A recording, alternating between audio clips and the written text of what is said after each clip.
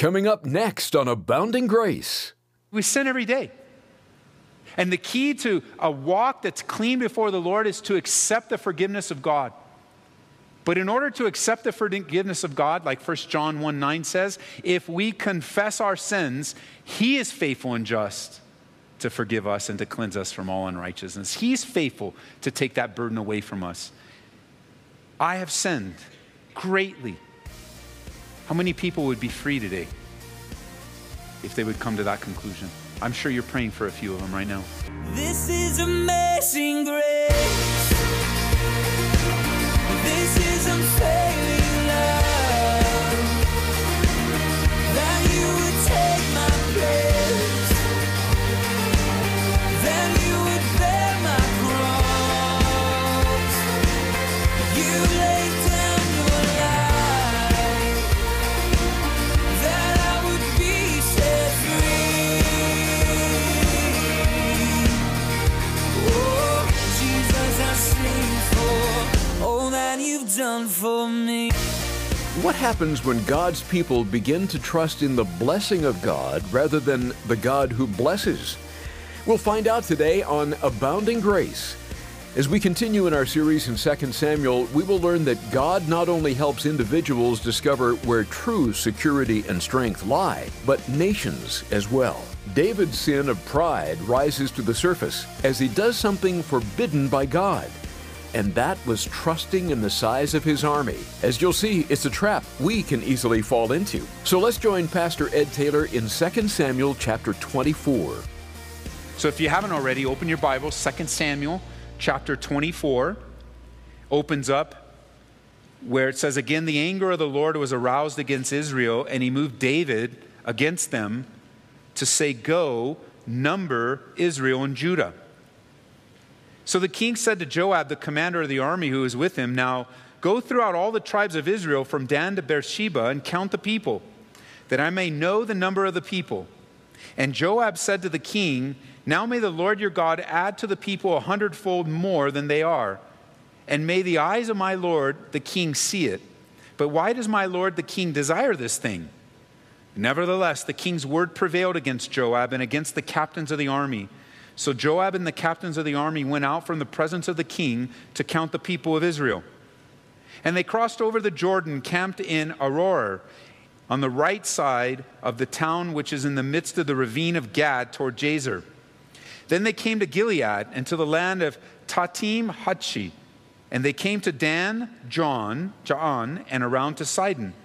And they came to the stronghold of Tyre and to all the cities of the Hivites and the Canaanites. And they went out to the south of Judah as far as Beersheba. So when they had gone through all the land, they came to Jerusalem at the end of 9 months and 20 days. So it took them 9 months, 20 days to count all the people. And Joab gave the sum of the number of the people to the king. And there were in Israel 800,000 valiant men who drew the sword. And men of Judah were 500,000 men. Now, you guys that read ahead, I want to speak to just some of you, and maybe more of you in the future will become Bible students. Because those of you that read ahead, you might have seen a cross-reference in your Bibles to 1 Chronicles. Because in 1 Chronicles, there is a parallel passage. And in the parallel passage in Chronicles, it speaks of Satan moving David. Here it says that you'll notice in verse 1, that God moved David against them. But in Chronicles, it says Satan moved David. And many of the Bible critics will come and say, well, there you go. You asked for a contradiction. There it is right there. Between Chronicles, 1 Chronicles 21 and 2 Samuel chapter 24, there seems to be a conflict. So which is true? And I would propose to you that both of these statements are true. Satan is the tempter to sin, the Bible teaches us. He is always the one that tempts to sin, and he does move David to sin here. And yet God at the same time is sovereign. And God in his sovereignty has allowed this to happen, but is not the source or the origin of the temptation. So God permits Satan to tempt David in order to accomplish the purposes that he has in mind. Here's the New Testament teaching on that. It's in James chapter 1, verse 12. If you want to flip over there, you can. James chapter 1, verse 12. This is the New Testament equivalent of how God is not the tempter to evil. So notice what he says. He says in verse 12, "Blessed is the man who endures temptation, for when he has been approved, he'll receive the crown of life, which the Lord has promised to those who love him." Verse 13, "Let no one say when he is tempted, 'I am tempted by God,' for God cannot be tempted by evil, nor does he himself tempt anyone. But each one is tempted when he's drawn away by his own desires and enticed. Then, when desire is conceived, it gives birth to sin, and sin, when it's full grown, brings forth death. Do not be deceived, my beloved brethren." So there's no contradiction here. Both are happening. God is allowing, very similar to what happened in the life of Job. God is not responsible for the temptations that the devil brought about to Job, of his wicked, evil intentions, but God allowed it. Now, what's the big deal about numbering? What's the big deal about numbering? There was nothing illegal spiritually before God in taking a national accounting of people. It's actually prescribed in Exodus chapter 30, verse 11 and following. There's nothing wrong with counting the people. There was a half shekel tax that was collected at the time of counting the people, and it was used to take care of the temple and the sanctuary of God, the tabernacle. But this isn't what David did. What David did, and you'll notice from the answer in verse 9, that valiant men that drew the sword were counted and numbered, is what David did. He didn't ask for a counting according to Exodus chapter 30. What David did is he requested a military census to find out how big his army was. And verse 9 makes that clear. That's what they came back with. They came back with a military count. This is how big the army is. And so what would be the sin that he was moved to? And there's a lot of debate, or a lot of discussion, not necessarily debate, of what the sin was. But I'll tell you what the root was. The root was a pricking of David's pride. Now think about pride in your life. When's the last time in your prayer life, as you were confessing sin to God, that you confessed pride? Now, not confessing pride because somebody pointed out to you, as somebody can. Oftentimes, pride is so insidious in our lives that we are deceived and self-deceived in thinking we have no pride. And yet our lives can be filled with pride. We know that there's an issue going on even with David's heart here, because Joab was against this. And Joab wasn't a man known for his great spiritual stature. And yet, through Joab giving a little bit of resistance, God, through this whole situation, is going to reveal to David a deep root of pride. And the sad thing, before we get to the end of the chapter, is a lot of people lose their lives over this action. Pride's a very deceptive thing, because none of us can really see it in our lives. It's not something you can look in the mirror and go, "Oh, there's pride right there." It's not something that we readily admit. We have a tendency, if you examine your life, we have a tendency to justify whatever's going on in our lives. And the longer that you have a relationship with God, the more of the Bible that you know, the more of a danger it is to justify your current behavior. And what we often call reasons for the way we are simply just veiled excuses. That's all they are. They're just excuses covering our pride, which will eventually be revealed. But given enough time and given the right temptation, pride, if left unchecked, will manifest itself, especially to those that are closest to us, like it is with Joab here. And we see this decision, according to verse 1, angered the Lord. It displeased him, according to 1 Chronicles, but God still allows it. And that's another question. If you're reading through the Bible, you have to ask the right questions, or the real questions that you have. God is not intimidated by your questions. So one of the questions that I have is, why did he allow it? And I remembered, sometimes God's greatest judgment is simply to let us have our own way. And here's what the Bible says in Psalm 106, verse 15. He gave them their request, but sent leanness into their soul. And here David, whatever he's dealing with at this time in his life, maybe on a deeper level, David was now drawing his confidence no longer from the Lord, but from the strength of his military, which is always a mistake. It's a mistake for us. A nation's security does not rest in its military prowess. A nation's strength rests in the power of their God. That's why a nation that doesn't worship the one true God is a very weak nation, a very powerless nation, despite the strength of the military or despite the strength of whatever outward measurement that they may have. In Proverbs 14:34, it says, righteousness exalts a nation, but sin is a reproach to any people. Oftentimes Israel had to face, we read over and over again, over and over, Israel would face nations that were much stronger than them, much bigger than them, much more well-equipped, much more militarily strong, and yet they had victory. Why?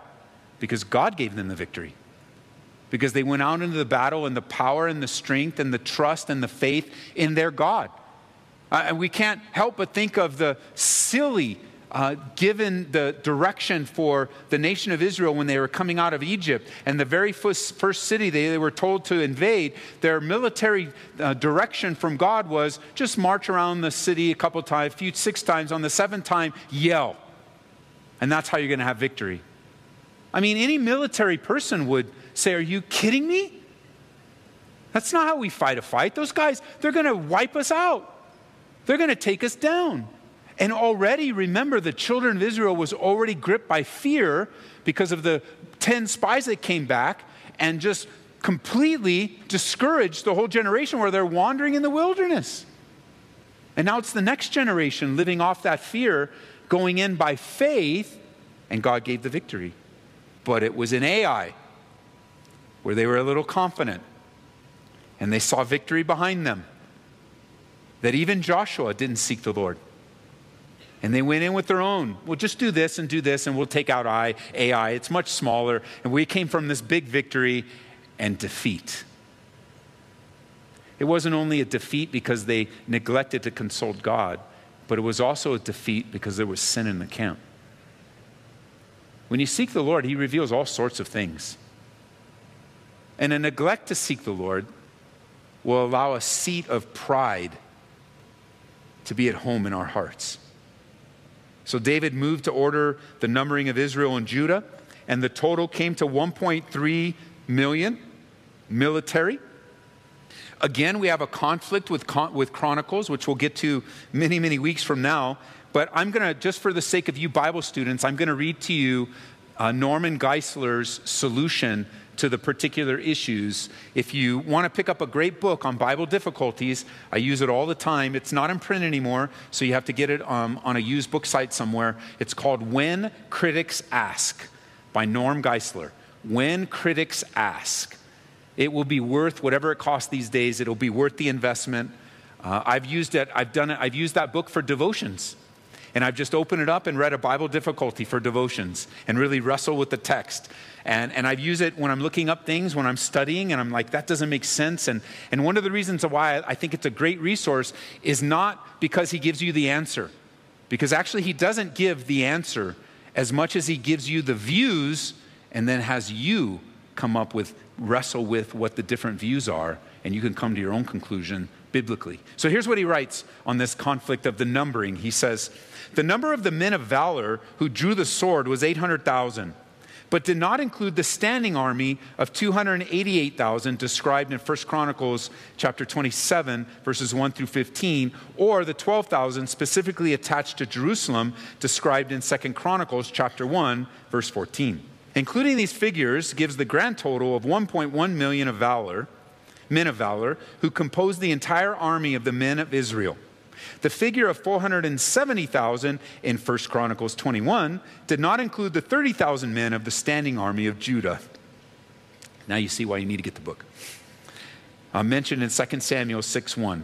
This is evident from the fact that the chronicler points out that Joab did not complete the counting of the men of Judah, according to 1 Chronicles 21, verse 6. So both calculations are correct according to the groups which were included and excluded from each report. Chew on that one for a while. But if you put the pieces together, you'll see that one account included some people and another account excluded some people. That's why the numbers aren't different. It's that simple. Verse 10. Now David's heart condemned him after he had numbered the people. Verse 10, back in 2 Samuel. So David said to the Lord, I have sinned greatly in what I have done. But now I pray, O Lord, take away the iniquity of your servant, for I have done very foolishly. Now when David arose in the morning, the word of the Lord came to the prophet Gad, David's seer, saying, Go and tell David, thus says the Lord, I offer you 3 things. Choose one of them for yourself, that I may do it to you. So Gad came to David and told him, and he said to him, Shall 7 years of famine come to you in your land? Or shall you flee 3 months? Flee 3 months before your enemies while they pursue you? Or shall there be 3 days plague in your land? Now consider and see what answer I should take back to him who sent me. And David said to Gad, I am in great distress. Please let us fall into the hand of the Lord, for his mercies are great, but do not let me fall into the hand of man. We don't know how long after the counting. We know that a lot of time has passed. At the end of 9 months and 20 days. So 9 months and 20 days took place to count everyone. And we don't know how long it took for David's heart to bring what it says in the scriptures condemned him, but what today we would refer to as the conviction of the Holy Spirit. We don't know how long that took. It's probably at least months, but at least it happens. And you notice he refers to his actions as sinning greatly and having done something foolishly. That's always the beginning to repentance. To come to the conclusion that I have sinned greatly. And that's been a common theme in David's life. Because somebody like you and me that sin every day, you realize that, don't you? You sin every day in one way or another. It might be news to you for you to understand about your pastor, but your pastor sins every day, just like you. And you go, what? I don't sin. Well, you just sin right now. By refusing to acknowledge even things that maybe you think you're on a roll that day and you're doing so good, and man, I've made it 8 hours and 23 seconds and I got the timer on and I'm just not going to sin today. And then you pray, Lord, would you examine my heart and search me and know me and reveal to me if there's any unclean thing? And you pray that, and he says, man, you were unclean the minute your eyes opened. And you go, really? Yeah, do you remember this thought? No, I chose not to remember that thought. Well, that thought was a sin against me. Nobody heard it. Nobody saw it. You even ignored it because it's such a common thought. But I'm your God. And I just want you to know that thought is a sin against you and me. And we sin every day. And the key to a walk that's clean before the Lord is to accept the forgiveness of God. But in order to accept the forgiveness of God, like 1 John 1:9 says, if we confess our sins, he is faithful and just to forgive us and to cleanse us from all unrighteousness. He's faithful to take that burden away from us. I have sinned greatly. How many people would be free today if they would come to that conclusion? I'm sure you're praying for a few of them right now. I had a phone call right before service. Before Marie came into the office, I had a phone call and we were praying for someone that if they just came to the conclusion, I've sinned greatly, God can start working in their life right away. That fast. And perhaps you're listening in right now and wondering, what is it? What is it about my life? What is it about my relationship? Hey, the beginning is I have sinned greatly. And in previous studies, we've looked at especially when we're looking at Psalm 51, if you recall, the real emphasis between worldly sorrow and actually the difference between worldly sorrow and godly sorrow. Godly sorrow often begins with these words, I've sinned greatly. I have done foolishly. And this has been a theme in David's life. Why? Because sin is a part of his life, just like it's a part of our lives. So many times we're not choosing to sin, and so many times we are. So many times it's just our flesh and the reaction of our flesh and bad habits. And other times we are willfully choosing it, and everything in between. And in David's life, what is he exactly confessing but his pride? Counting the people and trusting in the size of his army. Something that's strictly forbidden to those that are kings. Kings were told not to trust in horses. And you might read that in your daily devotions and go, who trusts in horses? Why would I trust in horses? I have horses for pets. My neighbor has horses. I've never once trusted in that horse. I've never once trusted that horse to do anything for me. What a silly thing to say.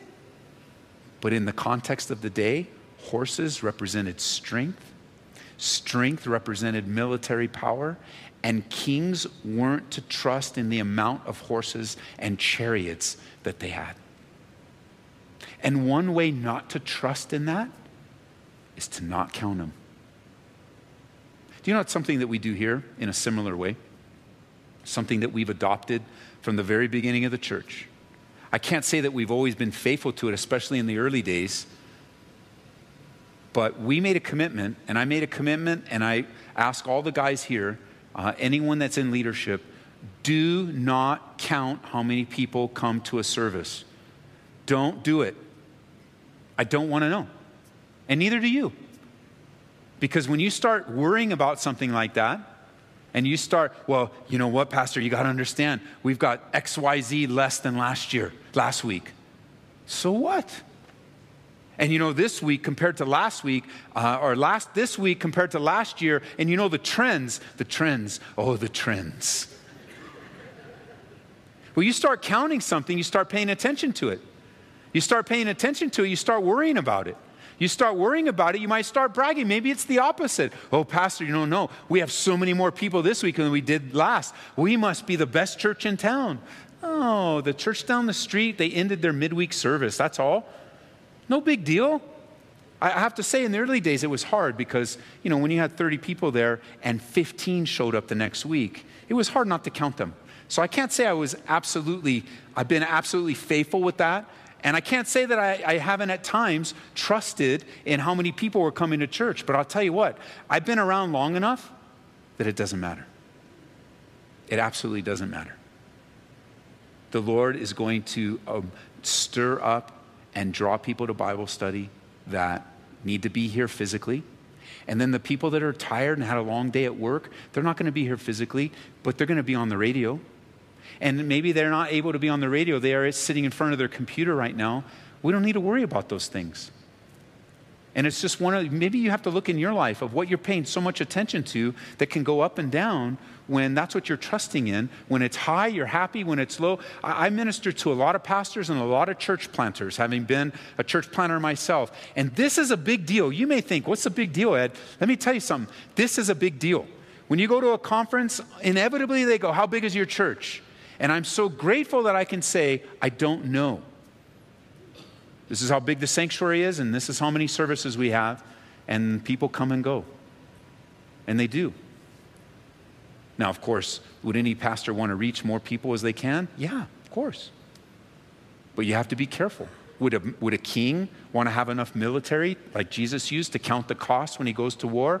Of course. But not when the root is pride and disobedience. Not when the root is pride or disobedience. Pride can so easily creep into our lives. And what a needed reminder to confess that to the Lord, repent, and trust in God alone. Well, we've been in the book of 2 Samuel today on Abounding Grace. Pastor Ed Taylor is leading us verse by verse through the book. Would you like a CD copy of this message? CD copies can be purchased for $2 by calling us toll-free at 877-30-GRACE. That's 877-304-7223. Or listen online 24/7 at calvaryaurora.org. Another way to grow on the go is to download the Calvary Aurora and Grace FM Colorado apps. Do a search for Calvary Aurora. This month, we're pleased to offer an excellent book written by Ray Bentley.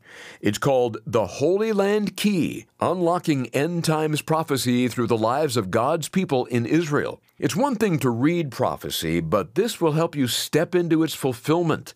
Pastor Ray spotlights significant prophetic signs contained in the stories of biblical characters, in God's creation, and in the lives of today's Israelis and Palestinians. We'll send it your way when you support Abounding Grace with a gift of $25 or more. Please remember, this radio ministry is made possible through the support of listeners just like you. It would be so nice to hear from you during these summer months. Call toll-free at 877-30-GRACE or go online to calvaryaurora.org. You can also write to Abounding Grace, Post Office Box 460598, Aurora, Colorado 80046. Tomorrow on Abounding Grace, we'll put the finishing touches on our study of 2 Samuel with Pastor Ed Taylor. We hope you can join us for that. This is amazing grace. This is unfailing love. That you would take my place. That you would bear my cross. You laid down your life. That I would be set free. Oh, Jesus, I sing for all that you've done for me. Abounding Grace is brought to you by Calvary Chapel, Aurora.